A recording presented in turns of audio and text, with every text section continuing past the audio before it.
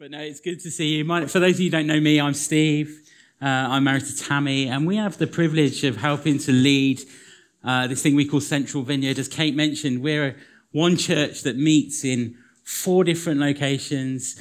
We have 5 services on a Sunday morning, which keeps us busy, keeps us on our toes. And so we're having a great time in this season and loving what the Lord is doing amongst us. And so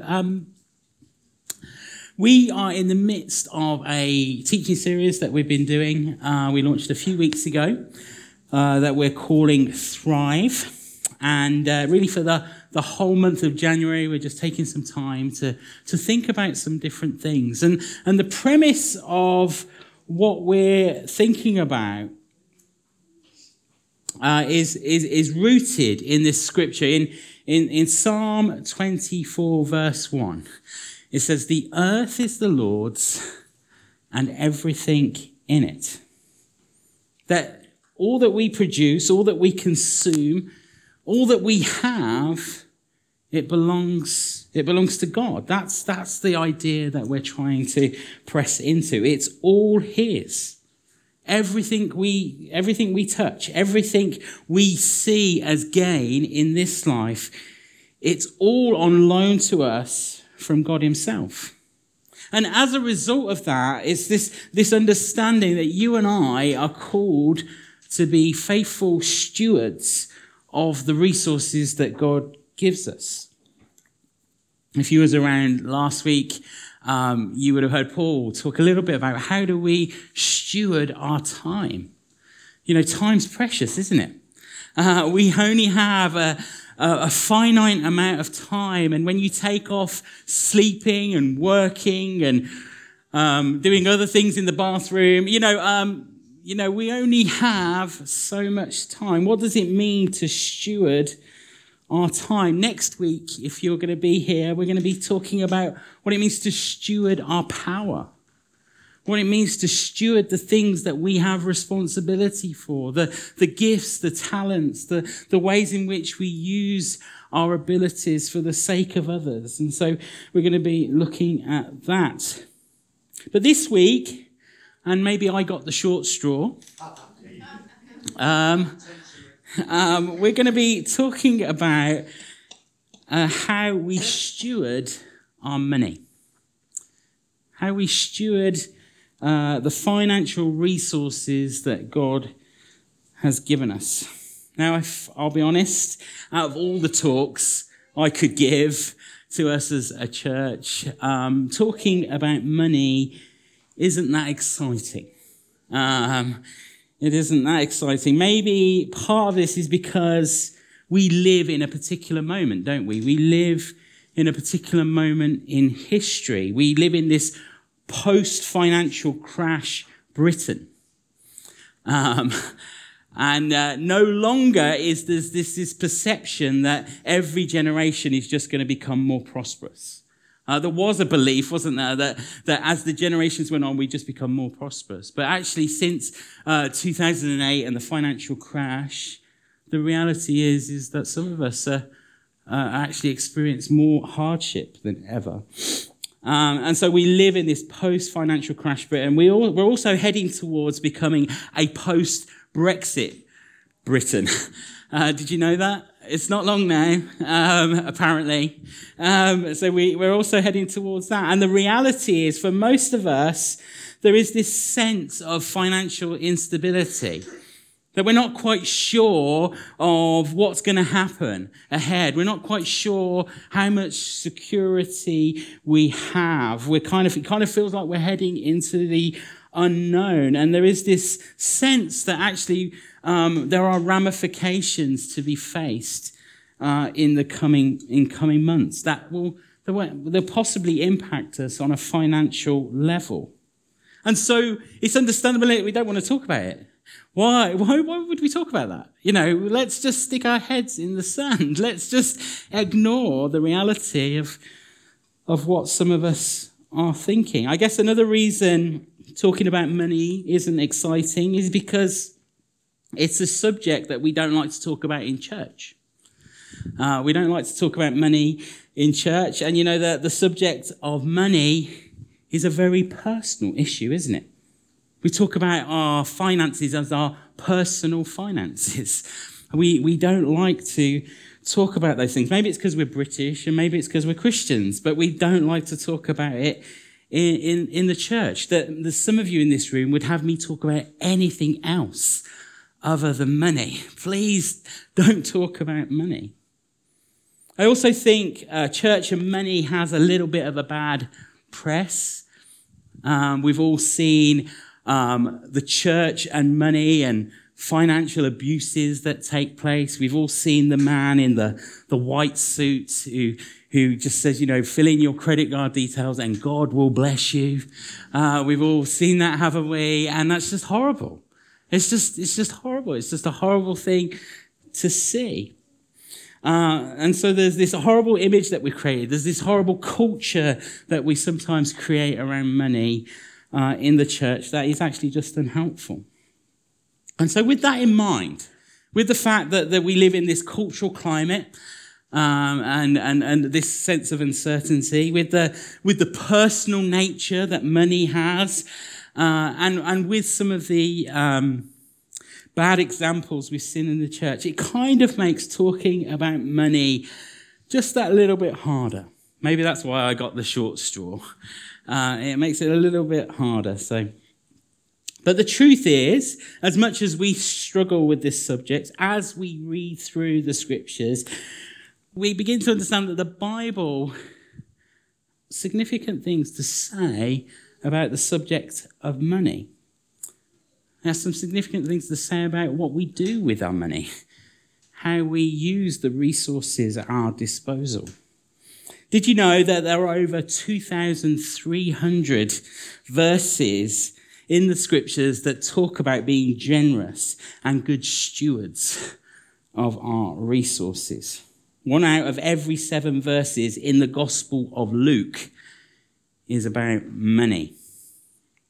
11 out of Jesus' 39 parables address the subject of money. The truth is, Jesus talks about money more than he talked about heaven and hell combined. The kingdom of God is the only thing Jesus talks about more than money. So I guess the point I'm trying to make is, despite our hang-ups, despite how difficult we sometimes find this subject, the Bible has a lot to say about money. And the thing I realize is that what the scriptures have to say about money can be quite liberating. But they could also be challenging, can't they? That as we read through the scriptures and we read about what we should do with our resources, then there's a sense of liberation, but there's a sense of challenge. You see, our culture's relationship with money is kind of out of whack, isn't it? It's kind of skewed in many ways. Most of us live with a sense of financial instability that primarily comes from the last 2 decades of what some call a credit culture, where credit was made available to everyone. We all had easy access to credit. Everyone was encouraged to spend, and worry about it later. You might win the lottery, you can pay it off then. You might get a better job, and you should be able to deal with it then. I came across some statistics from a website called themoneycharity.org.uk, and they say the average household in the UK, including a mortgage, is around £60,000 in debt. Carries at least £60,000 worth of debt. On average, if you was only to pay the minimum payment on your credit card, that card with the added interest would take you 26 years and 7 months to pay off. So if you're only paying the minimum payment on, £2,500 on a credit card, it will take you 26 years and 7 months to pay off. Citizens Advice Bureau in England and Wales dealt with 2,608 debt issues every day last year. Every day. 336 people a day were declared insolvent or bankrupt. And get this, from July to September 2019. That is the equivalent to one person every 4 minutes and 17 seconds. No wonder we feel uncomfortable talking about money. So our goal as followers of Jesus, I believe, is to reshape our thinking about money, especially what we do with the money, our money, and how we steward it. And so to steward our resources well, to steward our money well, then I believe we need to learn to make the right investments. We need to make the right investments. And those investments aren't, putting money into my bank account or anything like that, but making the right investments. And we make the right investments in, I think, two clear ways that we see in the scriptures. Firstly, by investing in our own maturity. As believers, you see, to be stewards of the resources God gives us means that we need to handle it. We, just living blindsidedly, just hoping everything's going to be okay and it's going to work out, won't work. That we have to mature in the way that we handle our finances. The second way that we make an investment is learning to invest in what God's doing. By investing in his kingdom, by practicing this thing that we call generosity. What does it mean for us to be generous with the resources that we have? So that's what I want to do this morning. I just want to unpack those two thoughts. One of Jesus' most famous sermons in the scriptures is the Sermon on the Mount, found in the Gospel of Matthew. And we're going to pick up in that sermon in Matthew chapter 6. If you were at our big church celebration a few weeks we touched on this then. Matthew chapter 6 and picking up in verse 19. And this is Jesus speaking, I say, his Sermon on the Mount. He says this: "Do not store up for yourself treasure on earth, where moth and vermin destroy, and where thieves break in and steal. But store up for yourself treasure in heaven, where moth and vermin do not destroy, and where thieves do not break in and steal. For where your treasure is, there your heart will be also." It's important to note here that, as we often say, when the Bible talks about the kingdom of heaven or the kingdom of God, that we're not referring to some place that we go to when we die. That's part of it, but it's not the totality of it. Jesus said the kingdom of heaven is upon you. That's our understanding, isn't it? That the kingdom of heaven, the kingdom of God, is actually a rule and not just a realm. It's a rule and not just a realm. That the kingdom age has broken in to our present reality. And the kingdom of heaven, the kingdom of God, is wherever God is king. Wherever God's will is done, where he gets to rule, the kingdom of God is when God's will is done. That's what it means. And so Jesus isn't saying it's wrong for us to own things. It's wrong for us to own a home or enjoy the good things of life. He's simply saying don't put everything on them. Don't place everything on them, because if you hold them up against eternity, if the treasure we build in this life, if we hold it up against eternity, it ends up equaling little eternal value. Those things that we so often treasure in this life can be here today and they can be gone again tomorrow, can't they? That one day we have them in our hands and the next they're gone. And Jesus says, don't put your trust in those things. Don't trust in those things. He says, instead, place your hope, your treasure in the activity of God's kingdom. Put your trust in those things, on the things that God is doing on the earth, those kingdom things that begin now and go on into eternity. That we make the investment now, but it lives on into eternity. And Jesus makes it very clear the things that have our focus are the things that have our hearts. The things that we focus on is where our hearts will lead to. And he goes on to illustrate this. Verse 22, he says, the eye is the lamp of the body. If your eyes are healthy, your body will be full of light. But if your eyes are unhealthy, your whole body will be full of darkness. If then the light within you is darkness, how great is that darkness?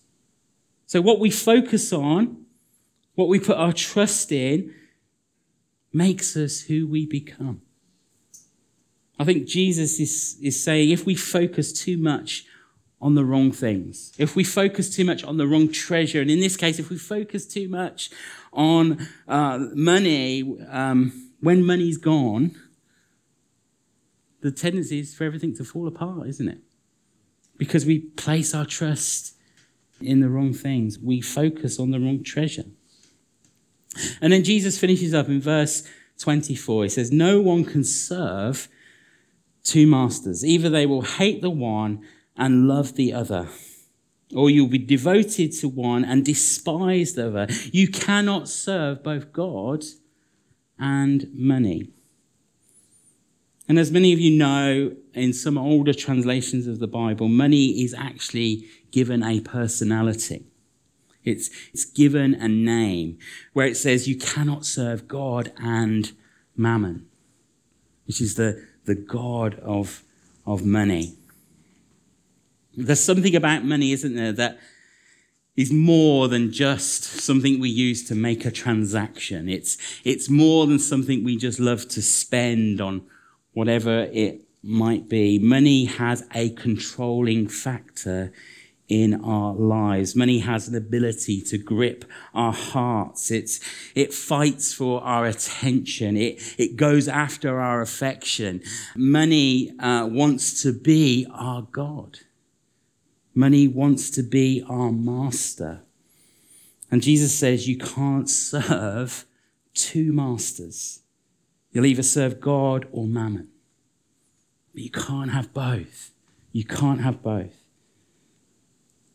And so if stewarding our money means investing in our own maturity, that's what we're saying, aren't we? We want to invest in our own maturity. Then let me just ask you something.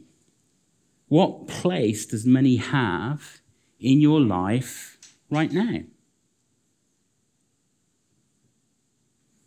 Think about it for a moment.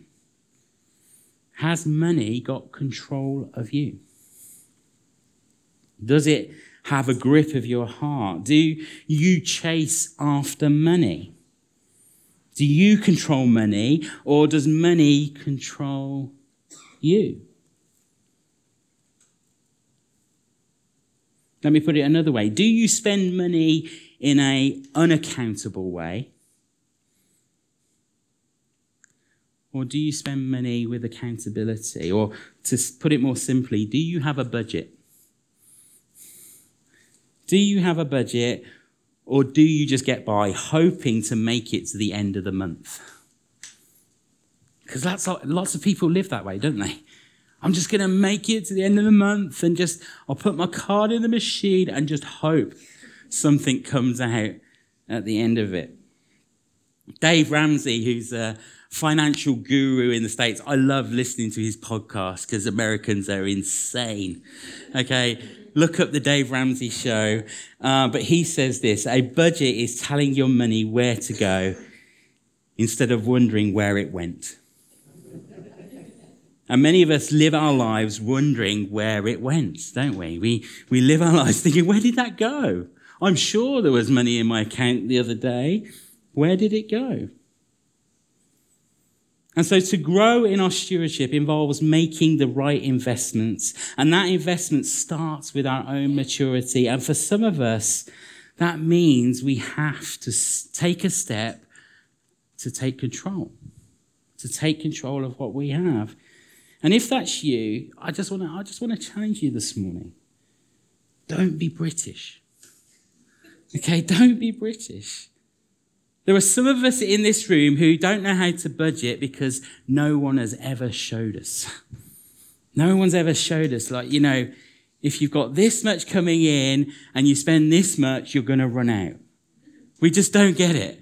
And it takes someone else to sit down with us and say, this is how you do it. Can I encourage you? Don't suffer in silence. This is a family. Find someone you can trust. Find someone you can say, hey, I'm really struggling with this. I really need to know how to budget. I really need to know how to steward this well.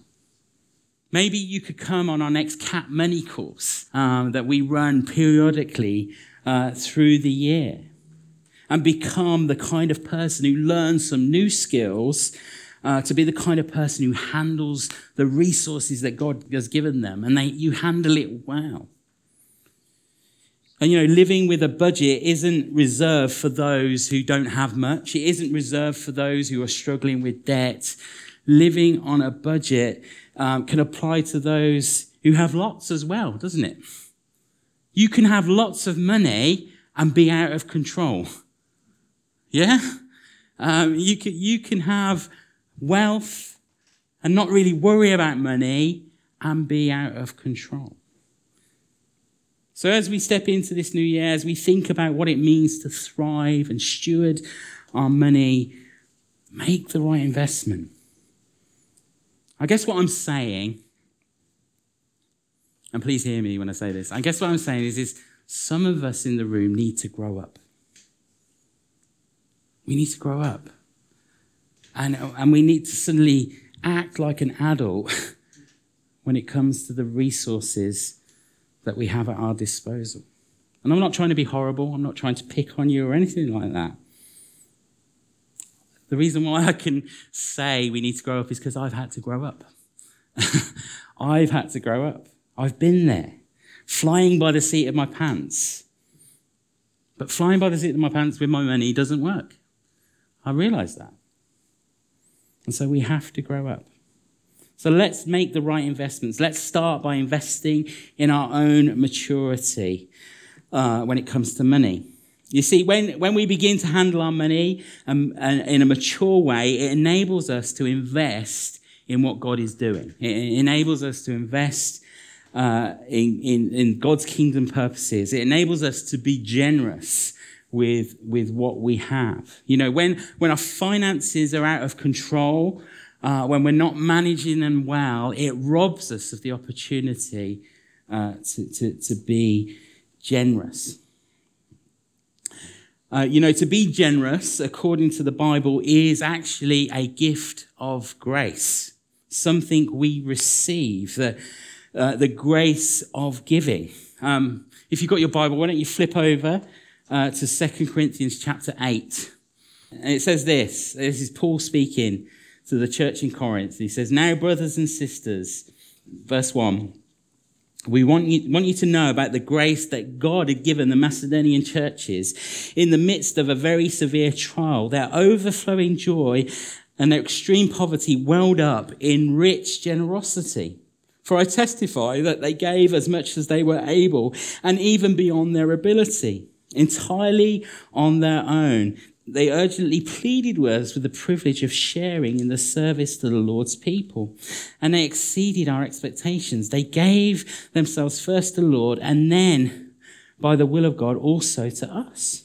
So we urge Titus, just as he has earlier made a beginning, to bring also to completion this act of grace on your part. But since you excel in everything, in faith, in speech, in knowledge, in complete earnestness, and in love we have kindled in you, see that you excel in this grace of giving. And so Paul's writing to the Corinthian church, and the Corinthian church, the church in Corinth, is this church that carries with it lots of wealth. And he says, you know what? Those Macedonians that got nothing, they outgive you. They've been so generous, and I want you to take their example. I want you to be as generous as them. I want you to do the same. And being generous with our resources, being generous with our time, as we've thought about, with our energy, with our money, it's not something God imposes on us. It's an act of grace. It's a gift that God gives us, a gift, a grace gift of generosity. And so I've just got three things that I think being generous is important to say. Being generous is who we are. As God's children, we are recipients of God's grace, aren't we? We've received God's grace. God has, by his grace, he's changed the course of our lives. He's freed us from slavery. He's taken on himself the punishment that we deserve. God is the only judge, and it's by his grace that he's declared you and I innocent in his sight. He's given us access to his presence. Those of us who are in this room who have given our lives to Jesus are recipients of his grace. And the entire Bible tells us, as recipients of his grace, we're designed to be containers of grace. We're designed to be containers of grace. Rather, the grace we receive is meant to be given. We're not meant to be cul-de-sacs of grace or dead ends of grace, as if grace was an end in itself for me. But actually, the grace that we received is to be given to others. We're to be like pipelines of God's grace. In other words, the grace of God is meant to flow through us to others. It's not just there for our benefit, that we get to give this stuff away. And our experience is that generosity is given to us so we can give it to others. We get to give. We get to give. That's always been the way. God's blessings and gifts come to us so we can give. We don't get to keep it. It's not ours to keep. And that's what Jesus teaches us about generosity. It flows from this assumption that your life and my life has been changed in such a way. We've received God's grace, and the orientation of our life has been changed as a result. And that affects the way we handle this thing we call money. It means we do it differently, doesn't it? It means we behave differently with money. Jesus says this back in Matthew 6 in verse 31. He says, "Do not worry, saying, what shall I eat? Or what shall I drink? Or what shall I wear? For the pagans run after all these things, and your heavenly Father knows that you need them." Jesus is saying, as God's children who've received his grace, we're no longer to live like those around us. We're no longer to treat things like our finances the way other people treat them. We're no longer to run after things like other people run after them, which typically is more things and more stuff, isn't it? That's the typical measure. We don't have to hold on to what we receive tightly. Instead, as God's children, we're called to represent him to the rest of the world. And he is a generous God. He's generous beyond measure, isn't he? He's more generous than anyone we know. And therefore, we're called to be generous as well. Being generous shouldn't be an obligation or a burden. Being generous isn't some way of paying God back for his generosity. But actually, being generous is good for you. Do you know that? It's good for you. Listen to some promises from the scriptures. Proverbs 11, 24 and 25. One person gives freely, yet gains even more. Another withholds unduly, but comes to poverty. Proverbs 22:9. The generous will themselves be blessed, for they share their food with the poor. Proverbs 28:27. Those who give to the poor will lack nothing, but those who close their eyes to them will receive many curses. We're repeatedly told in the scriptures to be generous, and it's good for us. It has an effect. Acts 20, verse 35, the Lord Jesus himself is more blessed to give than to receive. The researcher Stephen Post, he wrote a book. This is the title. See if you might have read this. Why Good Things Happen to Good People, How to Live Long, Healthy, Happier Lives by the Simple Act of Giving. Anyone read that snappy book?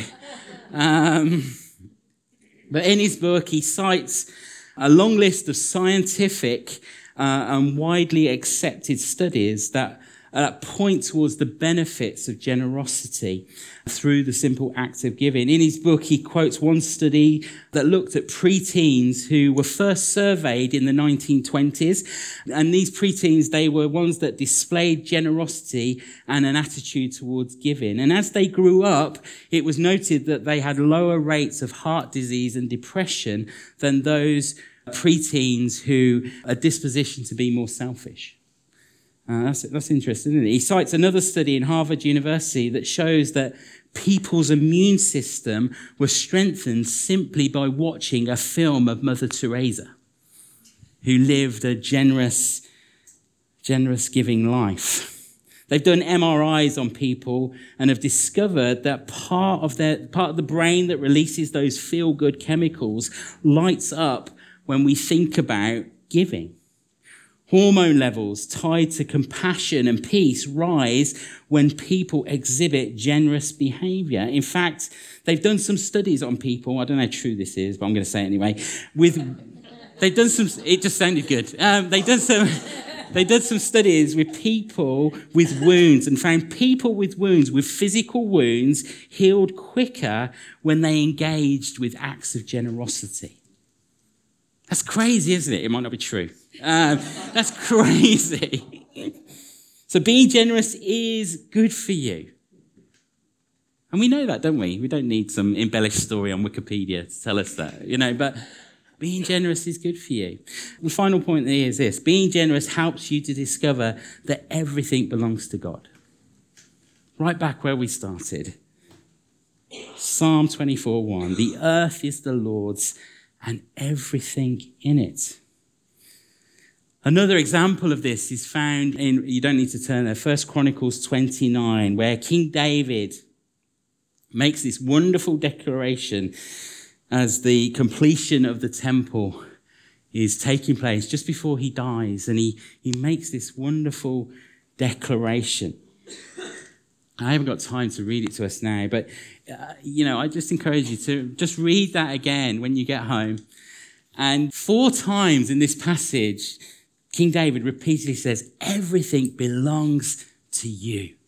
It all belongs to you, God. And that's what the scriptures tell us, doesn't it? That God is the owner of everything. And last time I looked at everything, it means everything. God owns everything. That everything that comes from God is good, and yet he owns it all. It all belongs to him. How do we become generous with what we have? It's by reminding ourselves that it all belongs to him.